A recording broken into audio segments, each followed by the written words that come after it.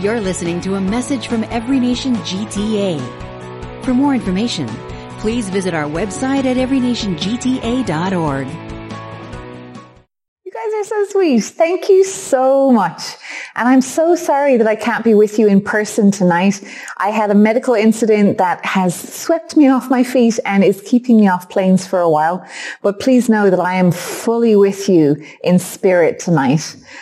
We are going to jump into the text, Genesis 22. But before we do that, I want to teach you 3 essential Irish phrases. Are you up for that? Up for a bit of language learning? Here we go. Okay, phrase number 1, diagrit. Diagrit. Let's hear you say it. Okay, that was pretty good for a first go. Well done. Have a look at the person sitting beside you. Look them in the eye and say, diagrit.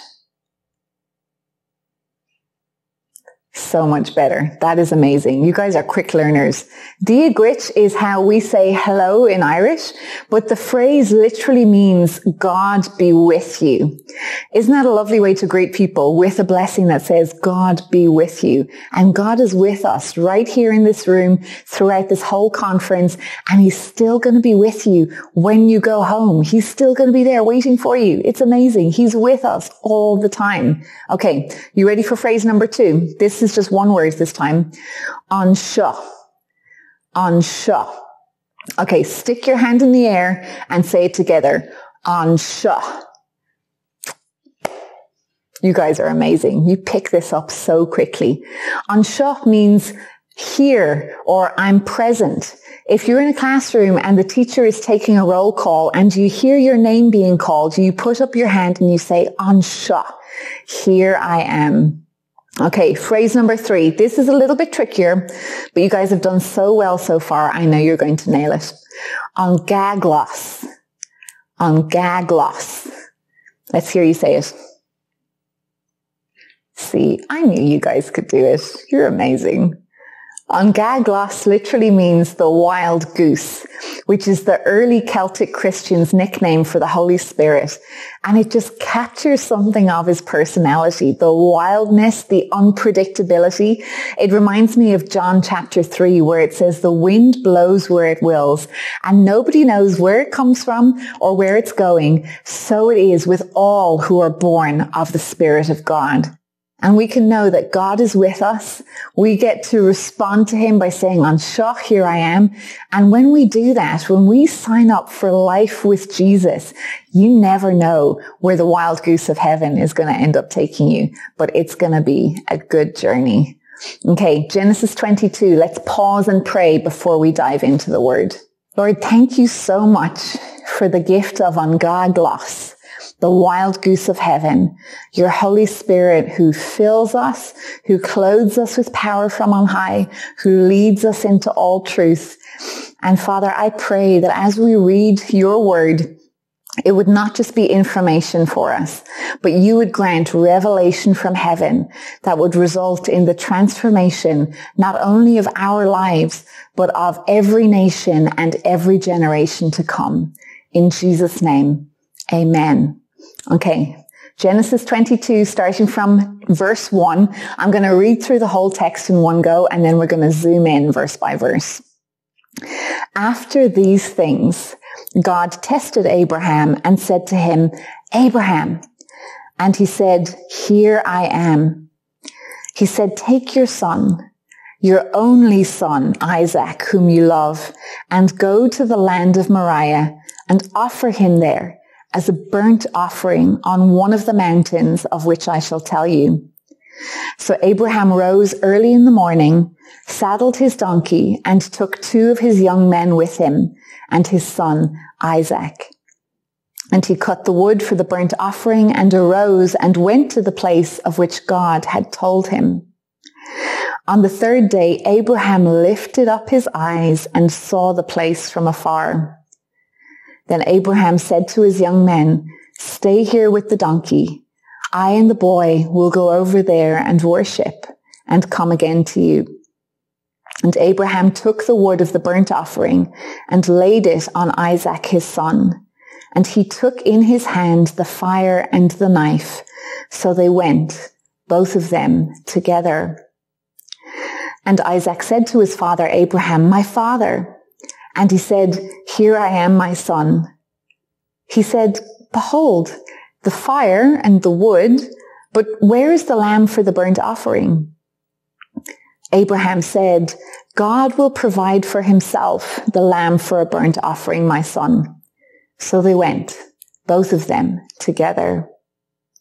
When they came to the place of which God had told him, Abraham built the altar there and laid the wood in order and bound Isaac his son and laid him on the altar on top of the wood. Then Abraham reached out his hand and took the knife to slaughter his son. But the angel of the Lord called to him from heaven and said, "Abraham, Abraham!" And he said, "Here I am." He said, "Do not lay your hand on the boy or do anything to him, for now I know that you fear God, seeing you have not withheld your son, your only son, from me." And Abraham lifted up his eyes and looked, and behold, behind him was a ram caught in a thicket by his horns. And Abraham went and took the ram and offered it up as a burnt offering instead of his son.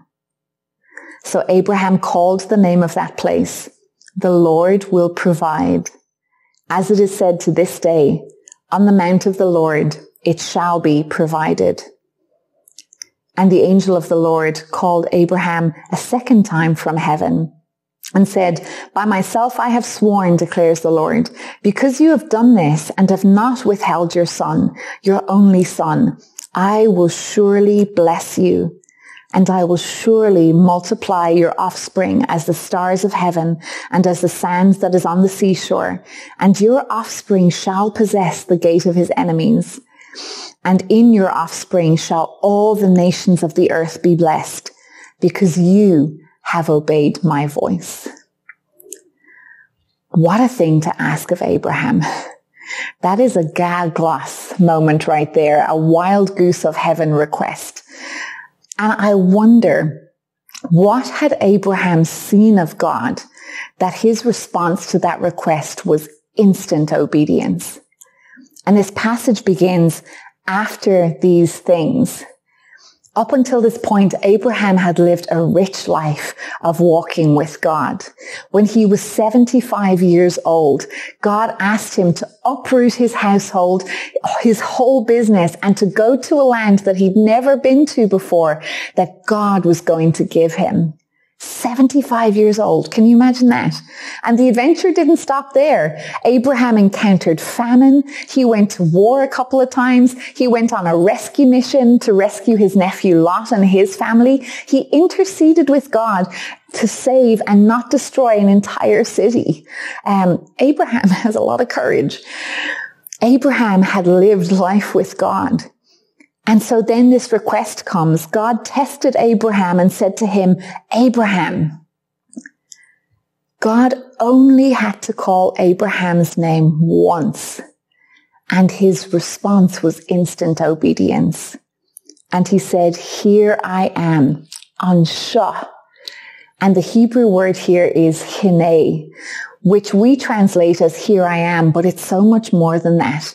It's, you're looking in a crowd for someone that you know, a bit like you were doing at this conference. You're looking to pick out those people you've met before and those new friends that you've made. And you hear someone calling your voice and you look up and you lock eyes with that person and you say, "Hine, look, behold, here I am." Abraham was someone who knew what it was to lock eyes with God. And that was his response to hearing his name once. "Here I am." He said, "Take your son, your only son Isaac, whom you love, and go to the land of Moriah and offer him there as a burnt offering on one of the mountains of which I shall tell you." This is such a counterintuitive command. Abraham knows God. Abraham knows that God is against human sacrifice. He knows that he's against murder. But yet again, his response is, I trust the Lord. I know the Lord. I've seen the Lord. And God is not just asking a father to sacrifice his son here.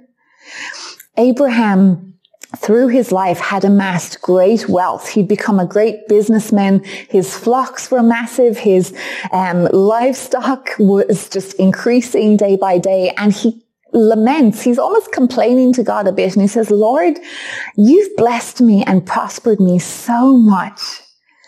And yet when I'm gone, it's all going to go to my household servant. The deepest desire of Abraham's heart was a son. He had all he needed, but there was just one thing he wanted, a son whom he could take all of this blessing that he had amassed and pass it on to the next generation. But this wasn't just God asking a father to sacrifice his son. This wasn't just God asking Abraham to sacrifice the deepest desire of his heart. Isaac was a child that God had promised and that God had provided. It just seems counterintuitive. Abraham wanted a child, but through that child, God wanted to birth a nation that would be a blessing to all the nations of the world through every generation. So this request seems like God was cutting off his own will and desire halfway through. It didn't make sense. Verse 3, so Abraham rose early in the morning, saddled his donkey, and took 2 of his young men with him and his son Isaac. And he cut the wood for the burnt offering and arose and went to the place of which God had told him. God calls Abraham's name once, asks this crazy intense request of him, and Abraham's response is immediately to get up early in the morning and make provision for a 6-day hike, 3 days out and 3 days back. He starts strong, instant obedience. On the 3rd day, Abraham lifted up his eyes and saw the place from afar. This theme of seeing and looking is something we see all through this passage. It's incredible. Then Abraham said to his young men, stay here with the donkey. I and the boy will go over there and worship and come again to you. Now that phrase, the boy, it also gets translated as a young man.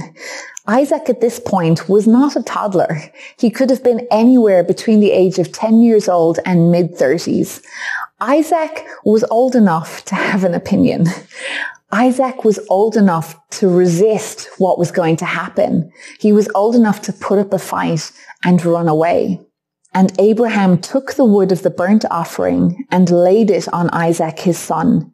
He took in his hand the fire and the knife, so they went, both of them together. And Isaac said to his father Abraham, my father. Now, I don't have children of my own, but I can imagine that Abraham, knowing what he was about to do and going, what kind of father am I? Those words, my son, from his beloved son Isaac, would have cut deeper into his heart than the knife would have cut into Isaac's flesh as he carried out what God had asked him to do. And his response was, here I am, my son. Ansha, Hine, look at me. And Isaac's not stupid. Look what he says here. Behold, the fire and the wood, but where is the lamb for a burnt offering? Isaac knows that 2 and 2 does not equal 5. He sees that the wood is there, the fire is here, but he's like, where is the lamb? And Abraham responds with a truth that is so much more powerful than the reality that he is about to face into.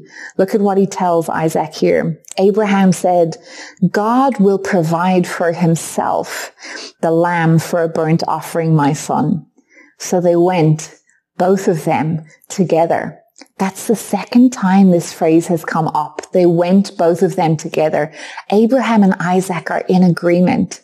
Isaac implicitly trusts his father. And you know the thing about a burnt offering? It's completely irreversible. God was not just asking Abraham to kill his son. And we know that from the book of Hebrews, it hints and says Abraham knew that God could raise Isaac from the dead. But burn the offering, it's completely irreversible. You're just left with ash. That is it. But they went, both of them, together. And when they came to the place of which God had told him, Abraham built the altar there.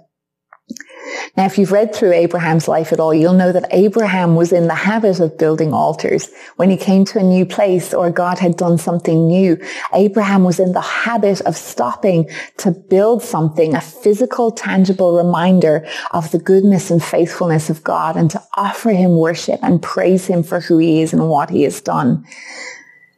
But Abraham had never built an altar like this, on which he was about to sacrifice not only his child, not only the deepest desire of his heart, but the promise that God had made and that God had fulfilled. He built the altar there and laid the wood in order and bound Isaac his son and laid him on the altar on top of the wood. Then Abraham reached out his hand and took the knife to slaughter his son. Abraham heard the voice of God, called his name just once. The result is instant obedience. He instantly starts off on that 3-day hike. But Abraham doesn't just start strong. I don't know if you've ever been on a 3-day walk before. If you have company, you do talk away to each other, you do things to pass the time, but you have a lot of time to think. And I know if I were in Abraham's shoes, I would be seriously second guessing. Did God really say? It seems very out of character with the God that I know. If I were in Abraham's shoes, I would be thinking of a way that to choose the option that leans in the direction of obedience, but which hurts a lot less. I would be rationalizing disobedience and going, nah, God didn't say, I'm going to choose comfort over kingdom. And yet he didn't. Abraham took the knife and was ready to slaughter his son. He was ready to see it through to the very end. Friends, we don't just want to start strong. We want to persevere and we want to keep going right through to the end.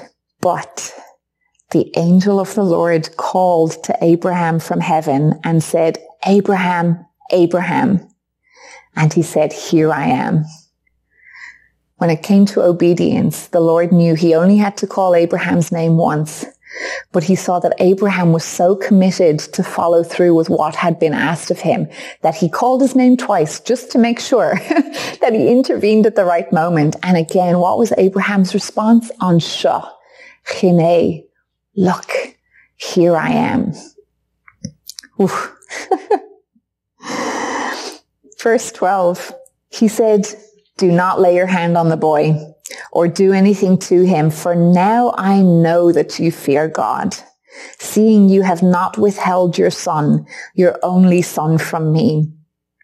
The test was that God was asking, now that the promise has been fulfilled and you've received the deepest desire of your heart, am I still first?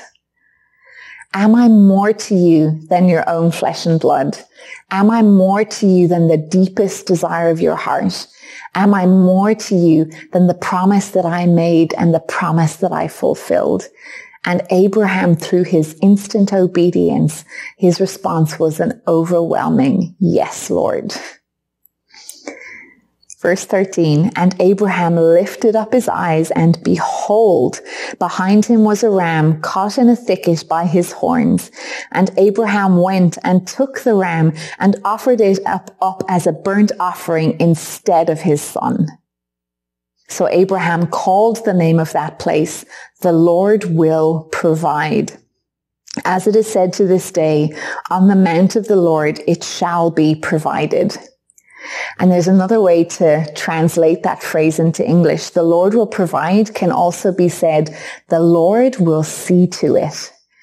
And when we see God clearly, just like Abraham, his consistent faithfulness to him throughout his whole life, resulting in a response of instant obedience, we know that no matter what God calls us to, he will provide. He will provide the impossible. He will provide the crazy things that we need. There is nothing too much for him. And just as Abraham was willing to see it through right to the end, God is more than willing to see to it that every need will be provided for. Thank you, Jesus. And the angel of the Lord called to Abraham a second time from heaven and said, by myself I have sworn, declares the Lord, because you have done this and have not withheld your son, your only son, I will surely bless you. You know, God does not ask anything of us that he is not fully willing to do himself. And even as Abraham was willing to see it through right to the end, God stopped him and intervened. But God allowed his own son, Jesus, his only begotten son, beloved by him, to see it through right to the end, to go to the cross for his blood to be shed, his life to be spent for us, to completely wash away our sins. And Jesus was not an unwilling participant. He and the Lord, Father God, they went, both of them, together. And I think of Jesus kneeling in the Garden of Gethsemane before his arrest, before his death, wrestling with his Father and saying, Lord, if there's any other way that this can go down, I'll take it. But nevertheless, not my will be done, but yours be done. Jesus completely surrendered himself to the will and the love of the Father.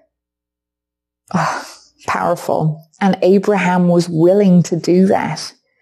And the Lord says, I will surely bless you, and I will surely multiply your offspring as the stars of heaven and as the sand that is on the seashore. And your offspring shall possess the gate of his enemies. I love this. God is a multiplying God. Abraham had just this one beloved son, the son that he loved.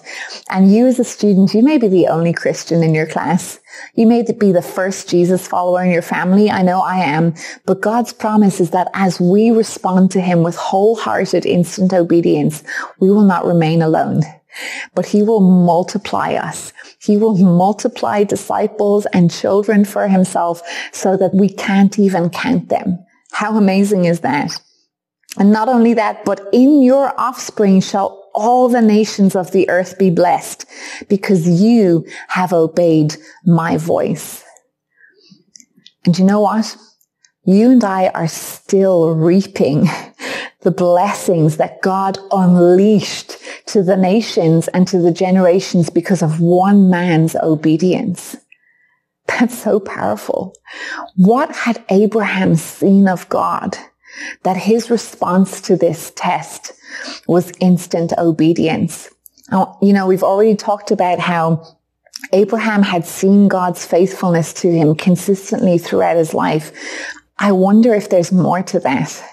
You know, in Romans it says that Abraham was unwavering in his belief. But as we look through his life in Genesis, we see that there are moments. There were twice where Abraham was afraid of the king nearby, and he thought that they would look at his wife Sarah and want to take her. So he lied to save his own life and said, she's my sister, you can have her. And yet God still remained faithful to Abraham. And I don't know about you, but that gives me some comfort. He didn't just mess up once, he messed up twice. And God was still faithful towards him. And when God had made the promise to Abraham and Sarah that he would give them a son, this son of promise from their own flesh, Abraham, in the waiting, because it was years between the promise and the fulfillment, decided that he was going to help God. And Ishmael was born from Sarah's servant Hagar. Now, I know that you guys are a lot more sanctified than I am, and you would never ever try to help God. But I know that I have often tried to help God fulfill his promises. And let me tell you, it does not work. I have created some messes in my time. And this situation with Ishmael, that was a big old mess. And yet God didn't write Abraham off. He didn't go, oh, you've just messed up one too many times. We're done. God, in spite of Abraham's wavering and stupid decisions, decided to remain faithful to Abraham and to still deliver that child of promise. There is no mess that you have made or are still to make where God is still not unwilling to extend his faithfulness towards you. And when we can see that faithfulness and grab a hold of it and have our eyes open to it, we will respond with an overwhelming yes to the will and the love of God. And can you imagine if we are still reaping the blessings of Abraham, that one man's obedience thousands of years ago, if one of us in this room were to choose to respond with the same level of obedience, saying, Lord, there is nothing so dear to me that I'm not willing to get rid of it forever in order to faithfully say yes to you, nations will be changed. And generations will reverberate with those blessings. There is a blessing that is unleashed through radical obedience that has a power and a force and a grace and a beauty like nothing before. From one person. Now, what would it look like if a whole generation of students and young people had that heart attitude and that willingness to see obedience through to the end? Friends, the world would not be the same. And in the 6th and 7th centuries in Ireland, a missional force was unleashed. A church planting movement was unleashed that planted churches all through the British Isles, through Europe and to the ends of the earth. And there's a story which I love. I'm not 100% sure if it's fact or legend, but it certainly captures the spirit of Christianity in that day and in that place. And there was one church planting team of 12 that got in a boat, launched onto the Irish Sea, threw all their oars overboard and cried out to An Gá Glas, the wild goose of heaven, saying, Lord, the wind and the waves still respond to the name of Jesus. So we know that wherever this boat ends up is where you want us to plant a church. And they threw their lives at the mercy of God. And they planted a church where they got washed up on that shore. And there's an ancient hymn from that time in Ireland called Be Thou My Vision. And that phrase is translated from the Irish, Bí thosa i mo chuaille. And it literally means, be in my eyes. And the concept is that God is so close and so real and so big that he completely fills my field of vision. And when you see God like that, when he is all you can see, he's in your eyes, he fills your field of vision, everything else fades into obscurity. And it's just him. And there's not an ease to obedience, but it certainly becomes a natural response to God being all you can see. And friends, I bless you with God expanding your capacity to see him like never before, that you would experience his nearness like never before, his presence and his closeness like never before, and his majesty and his grandeur and the sheer scale of him like never before. And I bless you with from there being able to say, Lord, I put you first before the deepest desire of my heart and before the promise that you made, you fulfilled. I put you first before every answered prayer. I'm willing to completely eradicate it forever if it means doing life with you. God bless you. In Jesus' name, amen. You've been listening to a message from Every Nation GTA. Thanks for joining us. For more information, visit our website at everynationgta.org.